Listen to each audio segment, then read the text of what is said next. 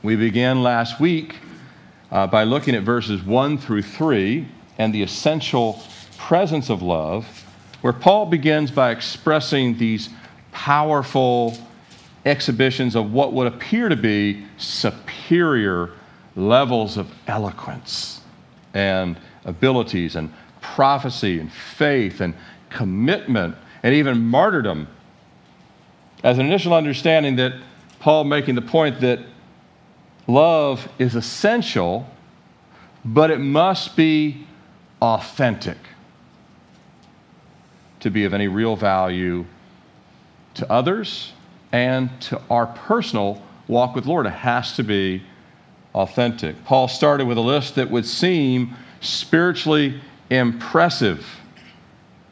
If you go back to those first few verses, having the tongues of men and angels. I've never even met an angel, right? So most of us have not.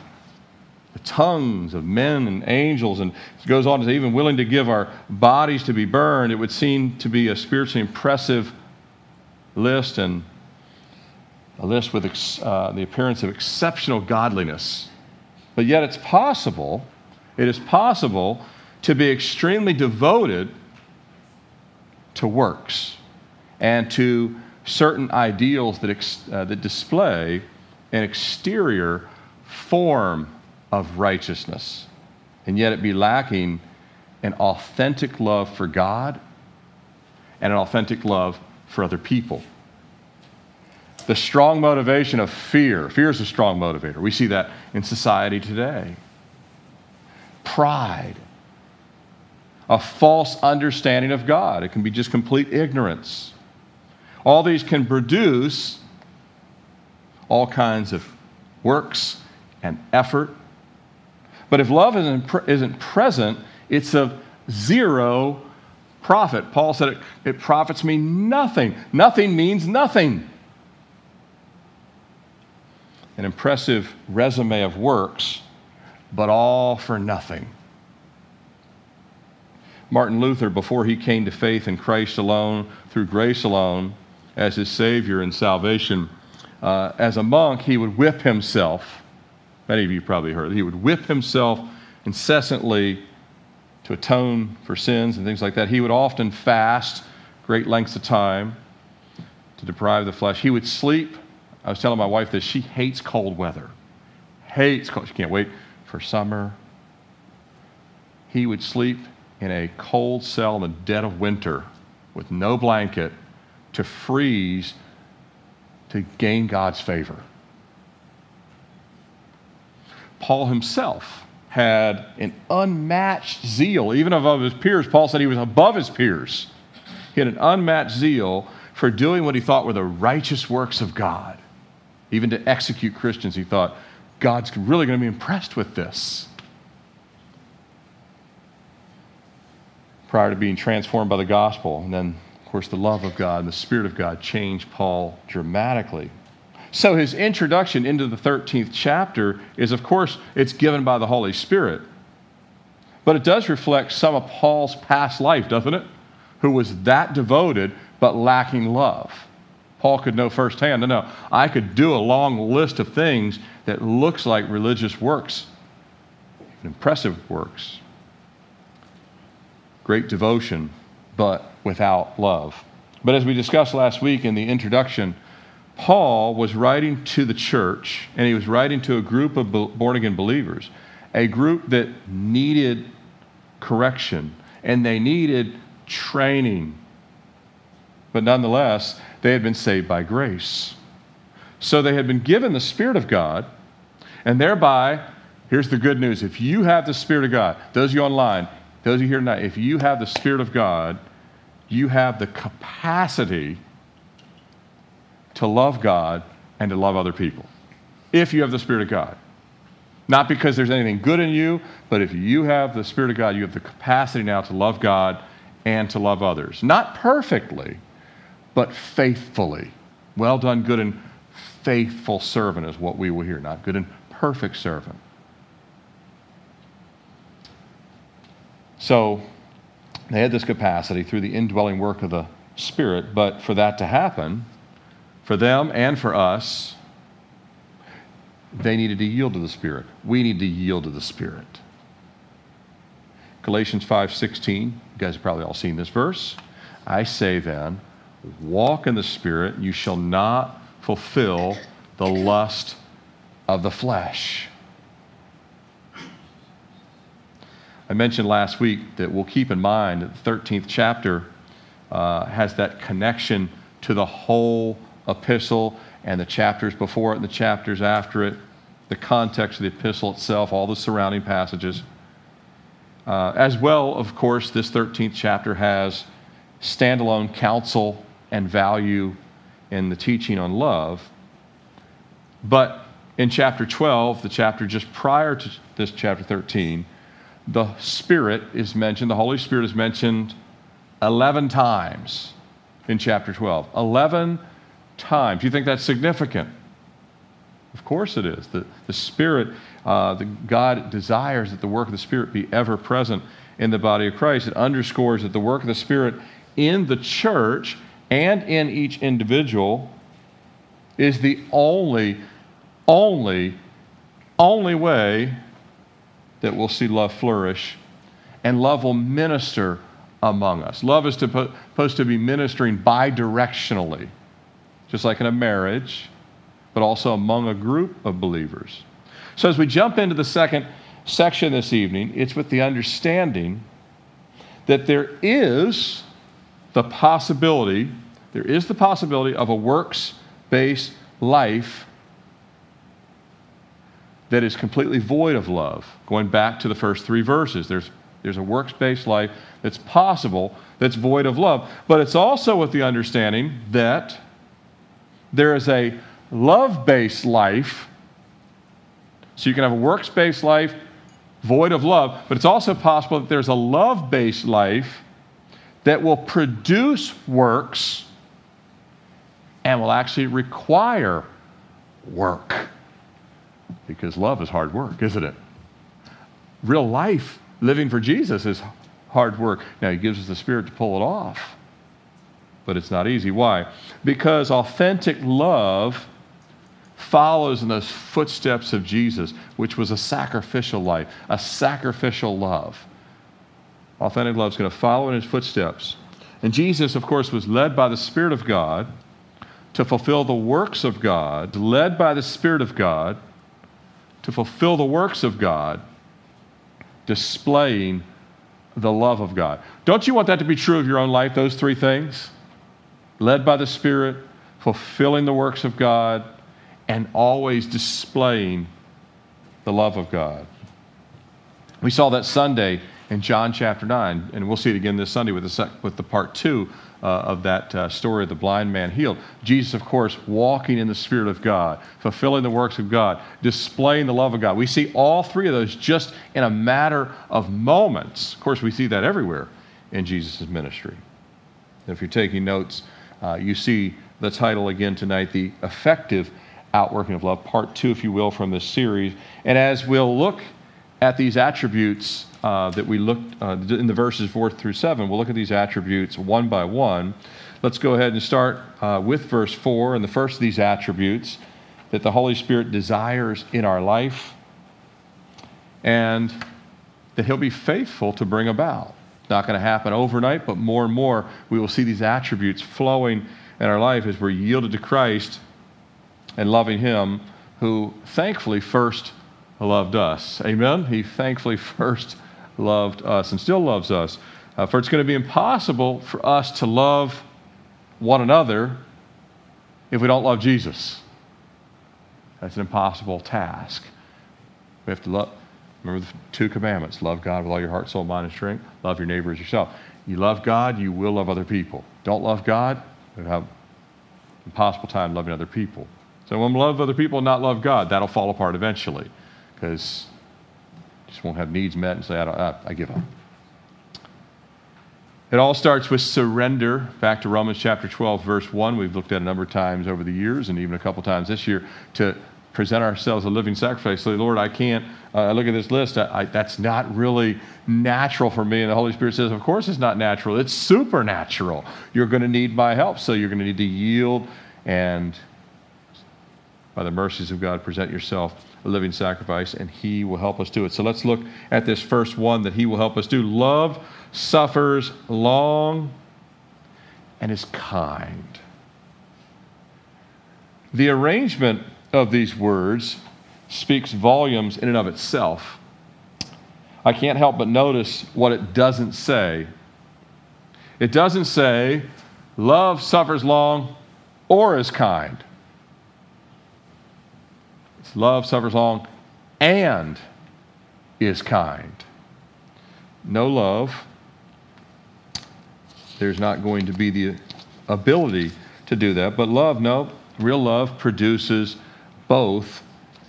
It produces a restraint and an action, a restraining of our own desires and an action to fulfill the will and desires of God, which, of course, God is kind, so he has saved us to now be kind in like manner.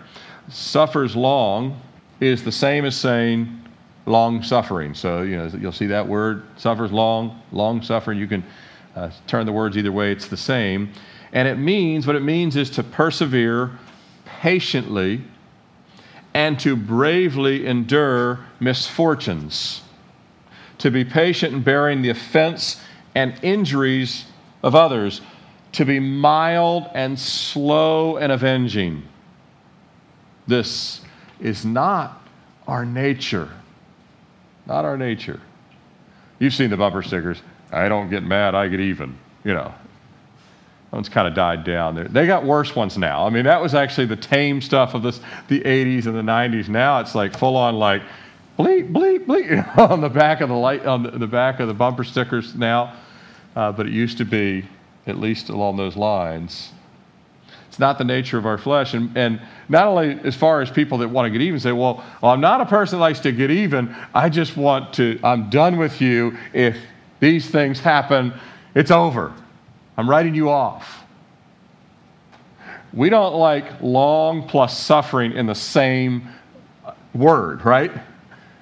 No one likes suffering, and long plus suffering makes it worse.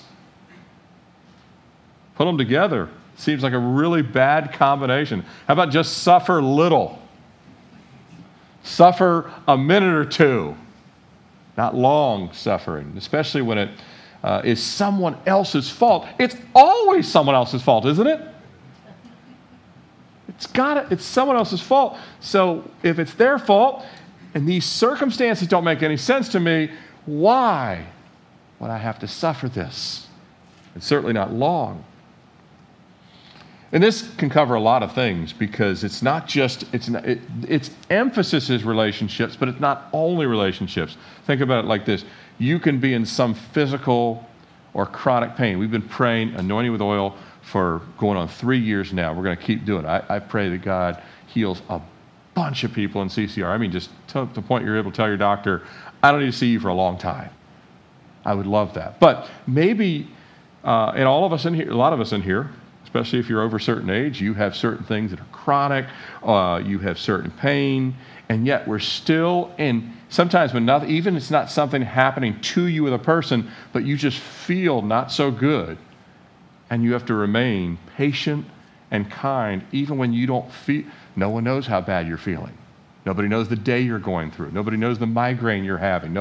And yet the Lord says, still be patient and kind. So it's heavily focused on relationships, but it's not only. Of course, then relationships always get in the way anyway, because no matter how you're feeling, you're going to run into people, which will require being patient, kind, long-suffering. We can be in those situations, and they're not easy. And then in human interactions, we can purposely, just dealing with people, we can purposely or accidentally be mistreated. Purposely mistreated, which really makes people mad, because you can say, they're doing this on purpose. They're doing this to spite me. They're doing this because they don't like me. It can be purposeful, or accidentally mistreated. That happens too, where people don't even know they mistreated you. Some people are just a bull in a china shop. And, they don't even know that they were stepping on everybody's toes. You pray that they get some self-awareness at some point. But you can be treated unfairly in life. That can happen, where you truly are treated unfairly, such as at your job. I bet you everyone in here, sometime in their lifetime, the time they were 16, when you got your first job, or today's kids 22 or whatever, but anyway, from 16 till now, I bet you everybody in here has had some point where they felt like they were mistreated or treated unfairly by a superior at work, a boss, passed over because of favoritism or whatever it may be. I experienced it numerous times in my lifetime. I can count them off. They're still embedded in my head. I don't think they're weights, but I still remember them, those times. Many different circumstances. But how do you respond to those circumstances? How did you respond before you were saved? Versus how do you respond after you're saved? You can imagine Paul's response to being mistreated before he was saved. You'd lose your ear or a head or something. Peter was the same way, right? If you mistreated Peter or Paul prior to salvation, you had a fight on your hands. Pastor Trevor was that way. People have a hard time looking at that. He was. I'm not even kidding about that. So I'm like, I'm glad I didn't meet him earlier in life. I might not be here, Instead, we're hanging out together and doing ministry together and all that kind of stuff. But how do you respond now? How does Jesus want you to respond? Patient, kind. Go and pray. Say, Lord, how do you want me to respond? A lot of times, just say, Lord, I'm going to pray because I don't know how to respond. And smile. And it's not faking it, it's faithing it, when you do that. Now, in marriage, I want to speak to marriage for a second here. I want to say, if a spouse is in an abusive or dangerous situation, and that happens far too often in our society and around the world. It happens far too often in the church. I'll address that in just a second. But if a spouse is in an abusive or a dangerous situation, there really can be the need. I mean, really the body of Christ, elders in the church, there really can be the need sometimes for a real separation. I mean, a separation where you're in two different places.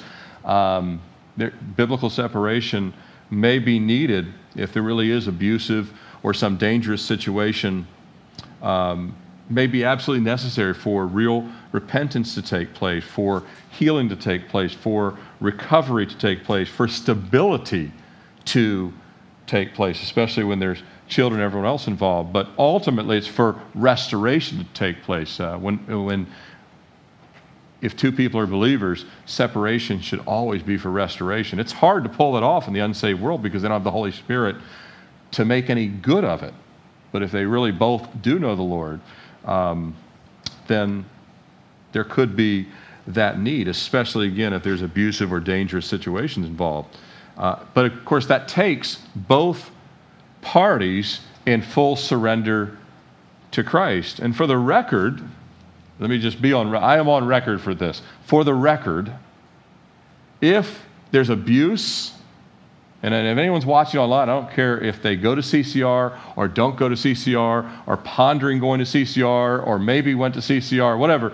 If there is abuse or intimidation or there's anger and tempers and yelling and cursing and demeaning and embarrassing and threatening taking place, first and foremost, that is always, always sin. It's vile. Number one. Number two, if the offending party is living that way, putting another person under that kind of strain, if the offending party or parties claim to be Christians, first of all, if they claim to be Christians, what an affront to Jesus. What an absolute affront to Jesus and the cross, who gave his life that we would be saved and transformed, and Jesus was meek and lowly in heart. So it's a total affront to Christ. Number two, what a delight it is to Satan in tearing lives apart. He loves it to tear people, homes, and lives apart. And lastly, what a horrible testimony to the unsaved world. What an absolutely horrible testimony to the unsaved world. And if anyone is doing this and says, yeah, I have some issues, but I still love my spouse. No, you don't.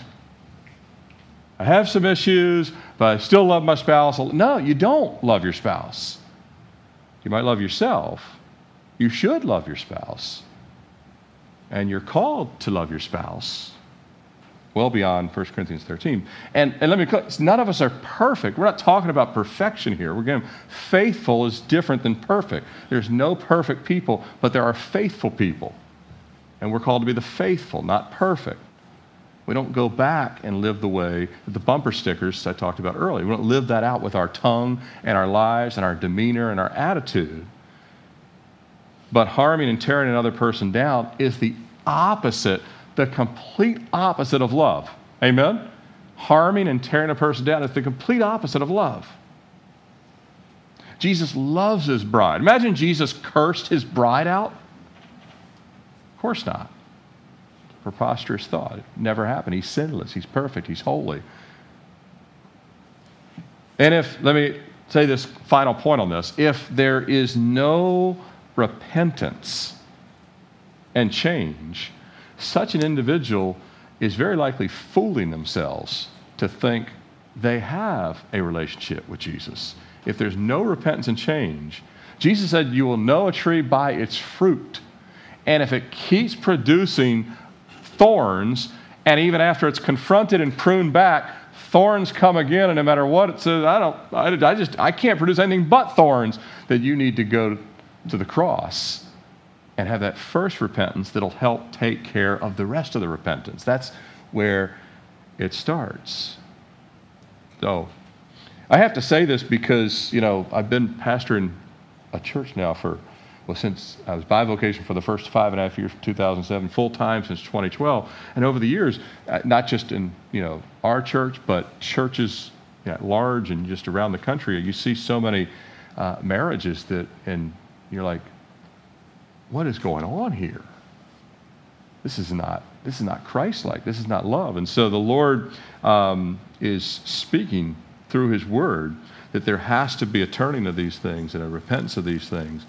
Now back to the wider view of long suffering, and that, it's again, someone can be suffering in a marriage, and it has to be talked about because that's the real world that some people are living in. That's the real world the world is living in. But to the wider view of long suffering and being kind, in many circumstances and in many varying degrees, people are taken for granted. You can be in a marriage where it's not abusive and you're just taken for granted, right? Not abusive, but you're taken for granted, never really thanked, never really helped much, never appreciated. Now, those are not the marks of love, to be clear, but it would fall short of necessarily abusive, but certainly what falls well short of love as well. The Lord may have us suffer through, of a wide variety in our lifetimes, he may have us suffer through difficult situations, difficult relationships, and periods of time that last much longer than we thought they would. Can I get an amen on that in life? You're knowing that these things have happened. Joseph, I believe, was probably a stronger believer than I was, and that would be an understatement, but Joseph spent years as a slave in a dungeon, and he had done nothing wrong. Talk about a way to develop a bitter spirit, right? Why am I in prison? All I've done is serve God, share the dreams God's given me, serve my Father, be kind and loving, and a slave in a dungeon. But he never developed a hatred for his brothers, did he? Because he loved God first, which allowed him to love others. He never developed a hatred for his brothers. Amazingly, he was able to treat them with kindness and forgiveness rather than revenge, and they deserved revenge. Amen? They actually, a little justice would have been just fine. And he gave them mercy rather than revenge.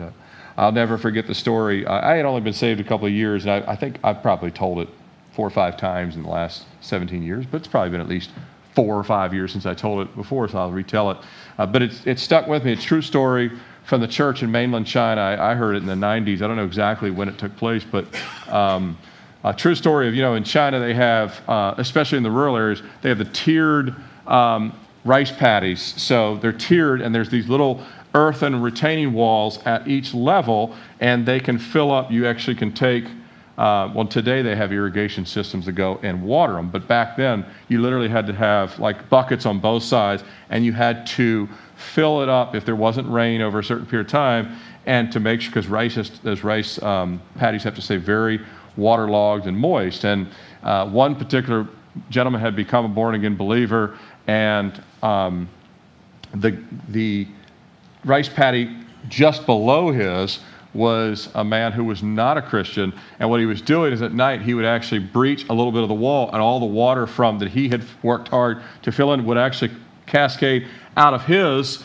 down to the lower level and fill the other guy. So the other guy his work was nothing but just knock a little hole in, let the water come down, and the other gentleman is doing all the work. And so he was kind of seeing this over a period of time, furious about it. He went to the elders of the church there in the house churches of China, and the elders said, let's pray about it. I believe they might even fasted. They spent some time praying about it. And the elders of the underground church there in China came back to the man and said, we believe the Lord has given us the solution of what you must do. And he said, okay, is it confront him? Is it to just take him to court? What is it? He said, we believe the Lord would have you water his rice paddy area and yours every day. So he started to do that. And then, sometime later, the man comes to him and says, that I had been stealing from you. And he, oh yeah, I know. And it was very frustrating. And he said, but you have shown me something I've never seen. I've never seen anyone act that way. Can you tell me why you would do that? And he started telling about Jesus, and the man became born again and saved. And it was the love of God, but he had to also listen to the instruction of love, which was given by these more mature men in the faith. And I believe that's exactly the kind of advice the apostles would have given if they were alive today. And that's still kind of the apostolic kind of teaching all the way to our time. But think about the implications within the church. Remember the context here in 1 Corinthians is to the church, the implications within the church. If brother and sister, when we step on each other's toes, when we get in each other's way, when we get something wrong, we forgot to say thank you, we forgot to do it, what we said we were going to do, whatever, if we forgive and overlook, even when we're wronged, what kind of unity can God build in the body of Christ? Or can he build in a family? And when we're led by the Spirit and we intentionally are kind when others are not kind, and we overlook each other's mistakes and immaturity, because we all have areas of immaturity, and blind spots, because we all have some blind spots, and bad days. We all have some bad days. I remind you, we looked at this verse last week, but it bears repeating again. Love will cover a multitude of sins, and if it can cover sins, it can definitely cover mistakes. It can definitely cover accidents. It can definitely cover, I'm just not good at that yet. Right? You ever been put in a job you weren't ready for? Right? And everyone else is getting mad at you? You're like, I'm not trying to do a bad job. I mean, Sam's one of my mentors. He told me, he goes, they put me in years ago, they gave him a high leadership position. He goes, way too soon, because I was not ready for it at all. But love will cover a multitude of things. Moving on, verse 4 as well. Love does not envy. It does not parade itself. Love does not envy, does not parade itself, is not puffed up, does not parade itself, is not puffed up. Love, by the way, has more than one opposite. Yes, hate is the very clear opposite of love, but pride is also an opposite of love. Does that make sense? Hate is an opposite of love. Always hate is going to be an opposite of love. But pride is also an opposite of love. Lust is an opposite of love. So love has more than one opposite. That's not true of many things in life, but love, it has more than one opposite. But in the context here of chapter 13, Authentic love does not say, look at how amazing I am, which is our society today. Our politicians, our athletes, our Instagram society, our social media society, just, again, idolizing self. But love does not say, look at how amazing I am, whether it be about your looks, whether it be about abilities, gifts, talents, intellect, education, family, athleticism, financial means, accomplishments, anything. People will find anything to be prideful about. Even prideful that they're not prideful. Prideful about their humility, which of course is an oxymoron. And within the church, being puffed up and wanting to be known for ministry success, that's actually very, very problematic in our entire country. Lots of it. Lots of people wanting to be known for ministry success, their teaching ability, their spiritual gifts, their spiritual and theological knowledge, how many books they've written. God says, I don't care. The ministry size, how big the church is, how awesome the worship team is, how awesome this pastor is, people skills, you name it. It's very much an issue that Jesus addressed in the letters to the 7 churches when he looked at Sardis, for example. They had a name. They loved their name. They just didn't love the name of God anymore. They loved their own name. God hates pride. Hates pride. It's what caused Satan to get thrown out of heaven. That ought to give you a really good understanding of how much God hates pride. It was the first thing that Satan tried to exalt himself, and he wanted his name greater than the name of God. Drew a third of the angelic host right out of heaven. Proverbs 8, actually I've got several verses up here that just kind of give you a flavor of how much God hates pride. Pride and arrogance and the evil way and the perverse mouth I hate. He hates pride. Amos 6:8, I abhor the pride of Jacob and hate his palaces. Americans today are very, very prideful about their possessions, what they have, how it compares to other people. Jeremiah 13:9, I will ruin the pride of Judah. They had so fallen in love with themselves. They'd fallen out of love with God. Daniel 4:37, those who walk in pride, he is able to put down. Not only able, he will put down. Many other verses. This is just a tiny sampling. God hates pride. The Lord will not tolerate pride in his children. He'll tolerate it for a season, the lost, unsaved, but eventually Jesus said they'll be thrown into the fire. But he won't tolerate it. And if whom the Lord loves, he chastens. If you and I have pride, God will chasten it in our life, and that's a good thing. Hopefully he chastens it when it's a small amount of pride, not a massive amount of pride. He won't tolerate it among his children, not his people, not within the church. He wants his bride to be clean, and pride stains the bride. The Lord wants his disciples and the church to be prayed up, not puffed up. Prayed up, not puffed up. Easy to be puffed up. The more you pray up, you can't be puffed up because prayer gets us in a downward posture. It's one of the reasons we get on our knees. I just saw a picture today of a bunch of believers in Ukraine. They were all on their knees in the snow praying. It made me even more reminded by the Lord said, keep doing what y'all are doing Sunday morning. Keep getting on your knees. If they're doing it in the Ukraine, the snow, they're on the right track, interceding for their country. Pride will destroy us. It stifles unity. It stifles love. It poisons the church. It poisons the work of the gospel. Pride, even more than that, pride is the mark. It is the mark, it's not the only mark, but it's a major mark of the world. And we're to be saved and changed out of the world. In 1 John 2:16, well-known passage, for all that is in the world, the lust of the flesh, the lust of the eyes, because it's not always just, sometimes it's just lusting for money, sometimes it's lusting for power, sometimes it's sexual lust, sometimes it's lusting for, a name and fame, whatever it may be. But the lust of the flesh and the lust of the eyes and the pride of life is not of the Father, but is of the world. It is the heartbeat of the world is pride. And the heartbeat of our walk with Jesus is humility, which is manifested in love. It's a complete opposite.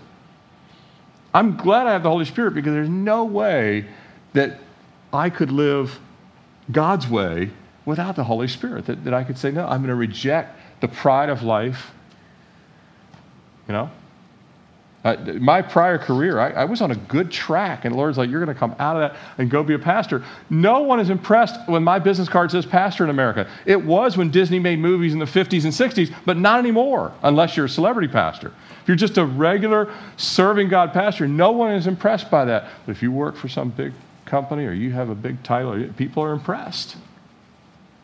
They're not impressed with the off-scouring of the people of God around the world. And even less impressed, get outside of America, they don't have any impression with our brothers and sisters who are serving the Lord and doing just serving in complete anonymity in Caribbean islands, the heart of Africa, the Middle East, South Korea, or North Korea, China. No one even knows who they're, and yet God's like, they are not seeking the pride of life.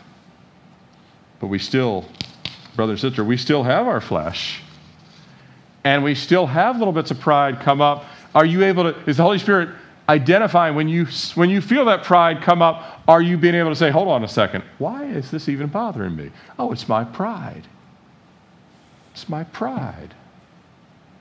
And we have our flesh that has to die daily, going back to that living sacrifices again.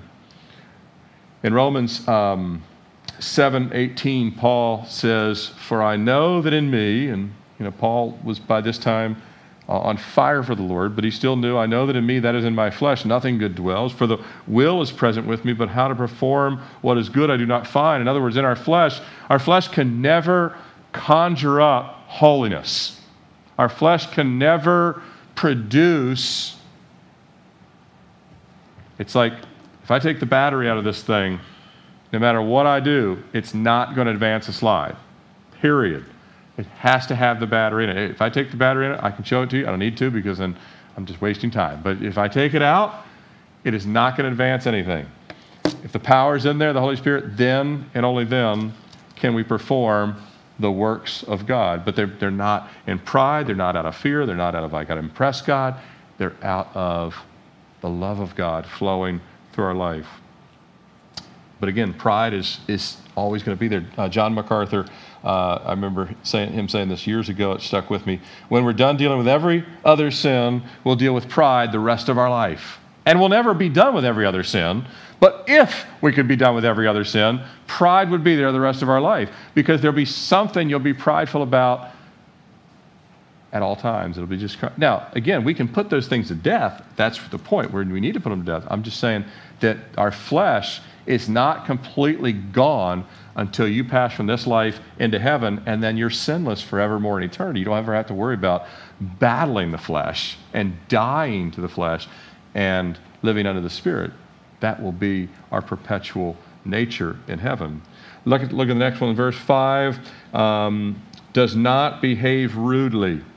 Does not behave rudely. Some translations use the word unseemly, you might have in your Bibles. It is nothing like the character of Christ to be rude, to be obnoxious, and to be inconsiderate. That is not the nature of Jesus. Jesus was on the receiving end of that kind of character. The Pharisees were constantly rude, obnoxious towards him. He was on the receiving end of that. But Jesus always remained an example of graciousness. And when you and I are going to be lights and witnesses of Christ, we need to be known for graciousness, not rudeness. A rude believer has a lack of love for those around them. If you're going to be rude to people, you clearly do not love the people. So a rude believer has a real lack of love for those around them. And now, with social media, there's a whole new world to be rude in. A whole gigantic world to add to more rudeness.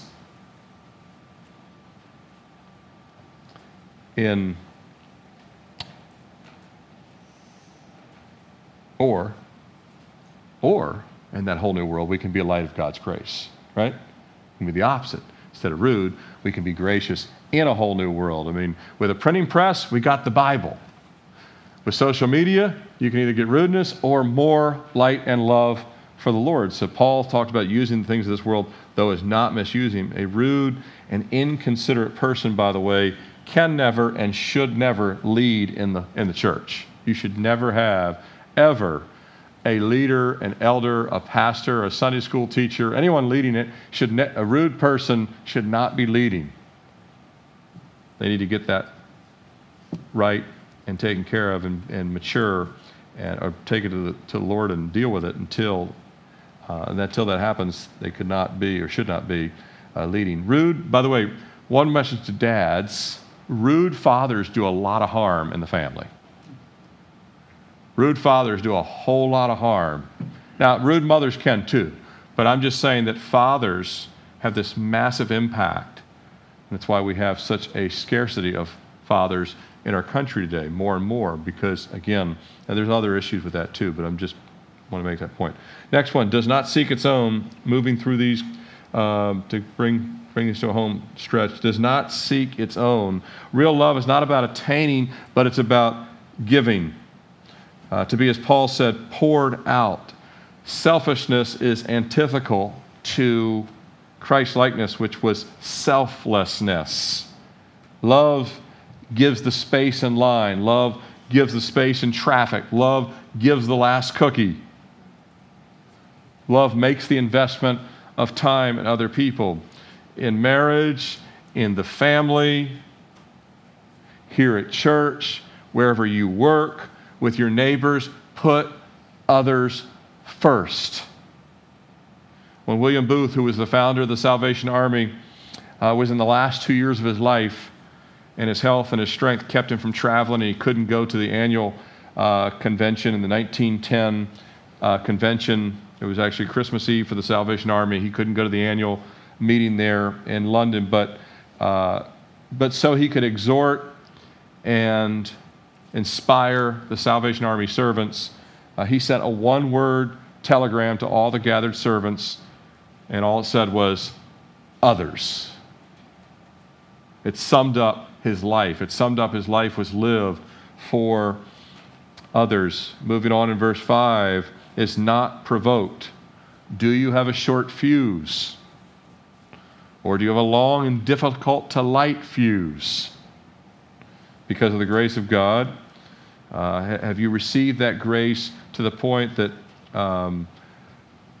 that you're walking in that love and you're unprovoked by either purposed or accidental or incidental slights or insults, because they happen, and are you able to brush them off and say, I love the person anyway. I'm not completely off the rails because of that. I've said this many times, and I really believe this, and I hope you guys take it to heart at CCR. At least if you take it to heart here, you're going to be a great testimony for Jesus and for what he's doing here within the body fellowship. If you don't take it to heart, find another place, please, to be mean and rude and everything else. But here we want to really exhibit what the scriptures are telling us. But Christians, I've said it many times, Christians should be the hardest people to offend. You should not be able to easily offend each other, because we all say things oh man, that came out wrong. I shouldn't have said that. But you should be not easily offended. It should be hard, really hard to offend you. And the more mature you are, the even harder it should be to offend you. Christians, this world today, anything offends people now. I mean, anything. We should be the opposite. Someone was, I remember hearing, somebody was railing another, it was actually another, sadly, I think it was another minister, if I remember the story correctly, but was railing on Jonathan Edwards and just kind of railing on his character and everything else. And they mentioned to Jonathan Edwards, you know, so-and-so down the street said all this about you. And he said, I'm far worse than the kind sir has mentioned. He just wasn't offended by it. So that's fine. I know the grace of God, what he's done in my life. I'm way worse than he thinks I am. Number 5, thinks no evil Actually, there's two mindsets here. Number one is not assuming the worst motives in everybody. That's part of the mindset, not assuming the worst motives, especially in the body of Christ. The context here, yes, there's a lot of bad motives in the world, but in the body of Christ, we're not assuming the worst motives of one another. And the second part of the mindset is not keeping a list. Some of your Bibles actually say, keeps no record of wrong. It might even read that way in some of your Bibles. Love does not assume the worst possible suspicions in every situation.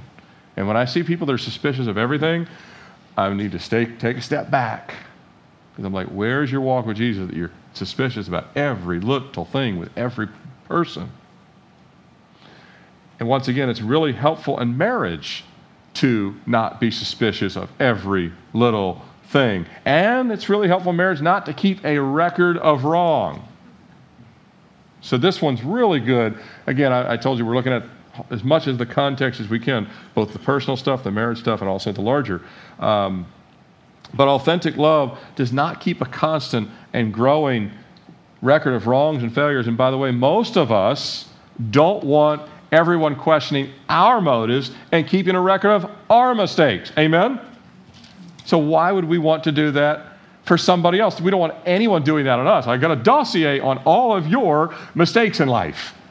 Would you like to see it? No, I'd like to burn it, right?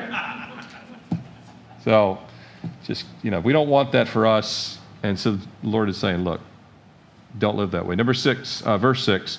Verse 6, does not rejoice in iniquity, but rejoices in truth.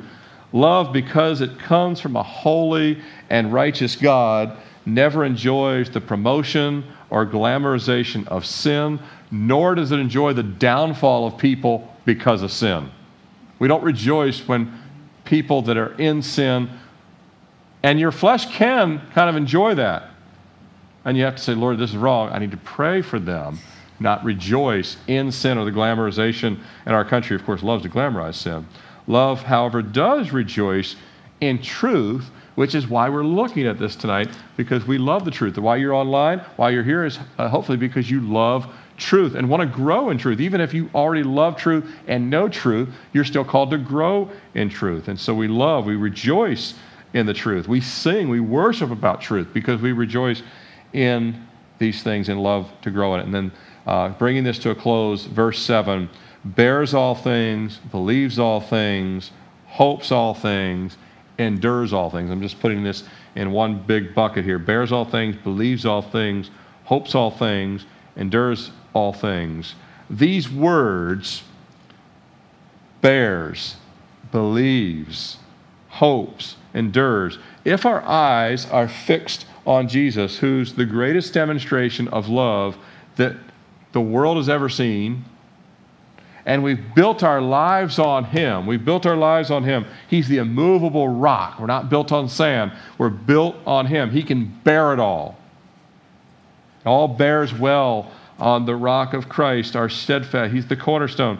And we're steadfast in being rooted in Him. Then love will come by and through Him. Same as John 15, abide in me and you'll bear much fruit. Bearing, this word bearing, it goes back to patiently enduring, but it also involves a love that helps holding other people up. It's not just now bearing.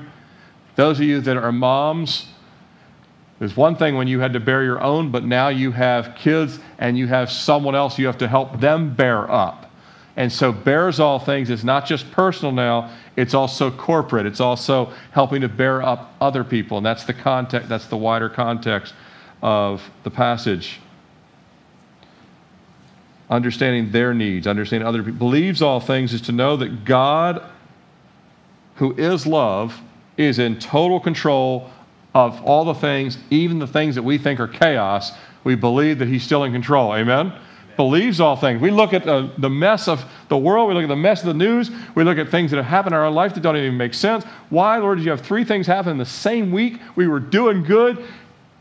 And you say, I believe you're in total control and all things work together for good to those that are called according to His purpose. It believes that, believes these things. Hopes all things is the knowledge that He'll bring about good through the things that we still don't understand and confuse us and even frustrate us, and endures all things, is to stay faithful even through the pain, and even if it were to come to persecution, which it already has to many of our brothers and sisters all over the world for the last 2,000 years, and right now in 2022. It's not easy to live out, but he's faithful to help us. 1 Thessalonians 5:24, he who calls you is faithful, who also do it. 1 Corinthians, the opening chapter of this epistle, God is faithful, by whom you are called into the fellowship of the Son, Jesus Christ our Lord. So when he gets, by the time he gets to chapter 13, they can go back to this first chapter and say, yeah, God's faithful. He'll help us live out the 13th chapter, because Paul wrote at the outset, God is faithful. He's the one that's called you. None of us have been given a call to agape love in a loveless world without the promise of his help to carry it out in this fallen world. So if God said, I want you to live this way, he also said, I'll give you the helper. Remember Jesus said that? I'll send you the helper, the Holy Spirit. And none of this is possible. None of this is possible without the Spirit. I opened up with Galatians 5:16, which then ends up to 5:22, which is a few verses down. But the fruit of the Spirit is love, joy, peace, long-suffering, kindness, faithfulness, gentleness, self-control. All these things come through Christ. A lot of people say, I know the verse. I can do all things through Christ who strengthens me. It doesn't mean big, amazing things, massive accomplishments. It means you can do the dying to self things. You can do the things that are really hard, that are turning the other cheek things. That's really what Paul was saying. When you can do all things, you can do the get on your cross or take up your cross or lay down as a living sacrifice. That's what the Holy Spirit will help you do, not the accomplishment of greatness. Remember, love does not seek its own, but it seeks the glory of God, who's never going to share his glory, brother and sister. It seeks the glory of God. Remember, he hates pride. He's not going to share his glory. It seeks the glory of God and the best interest of others. Just as Jesus in John chapter 13 washed the disciples' feet, he said, this is your life, washing feet. If you looked at the 13th chapter, the whole 13th chapter is learning to wash feet in the body of Christ, in your marriage, at your work, with your neighbor, learning to wash feet and to do it with a joyful spirit. And then that love, you just might have a rice paddy person one level below get saved that you never thought was possible. Amen? Let's close in prayer.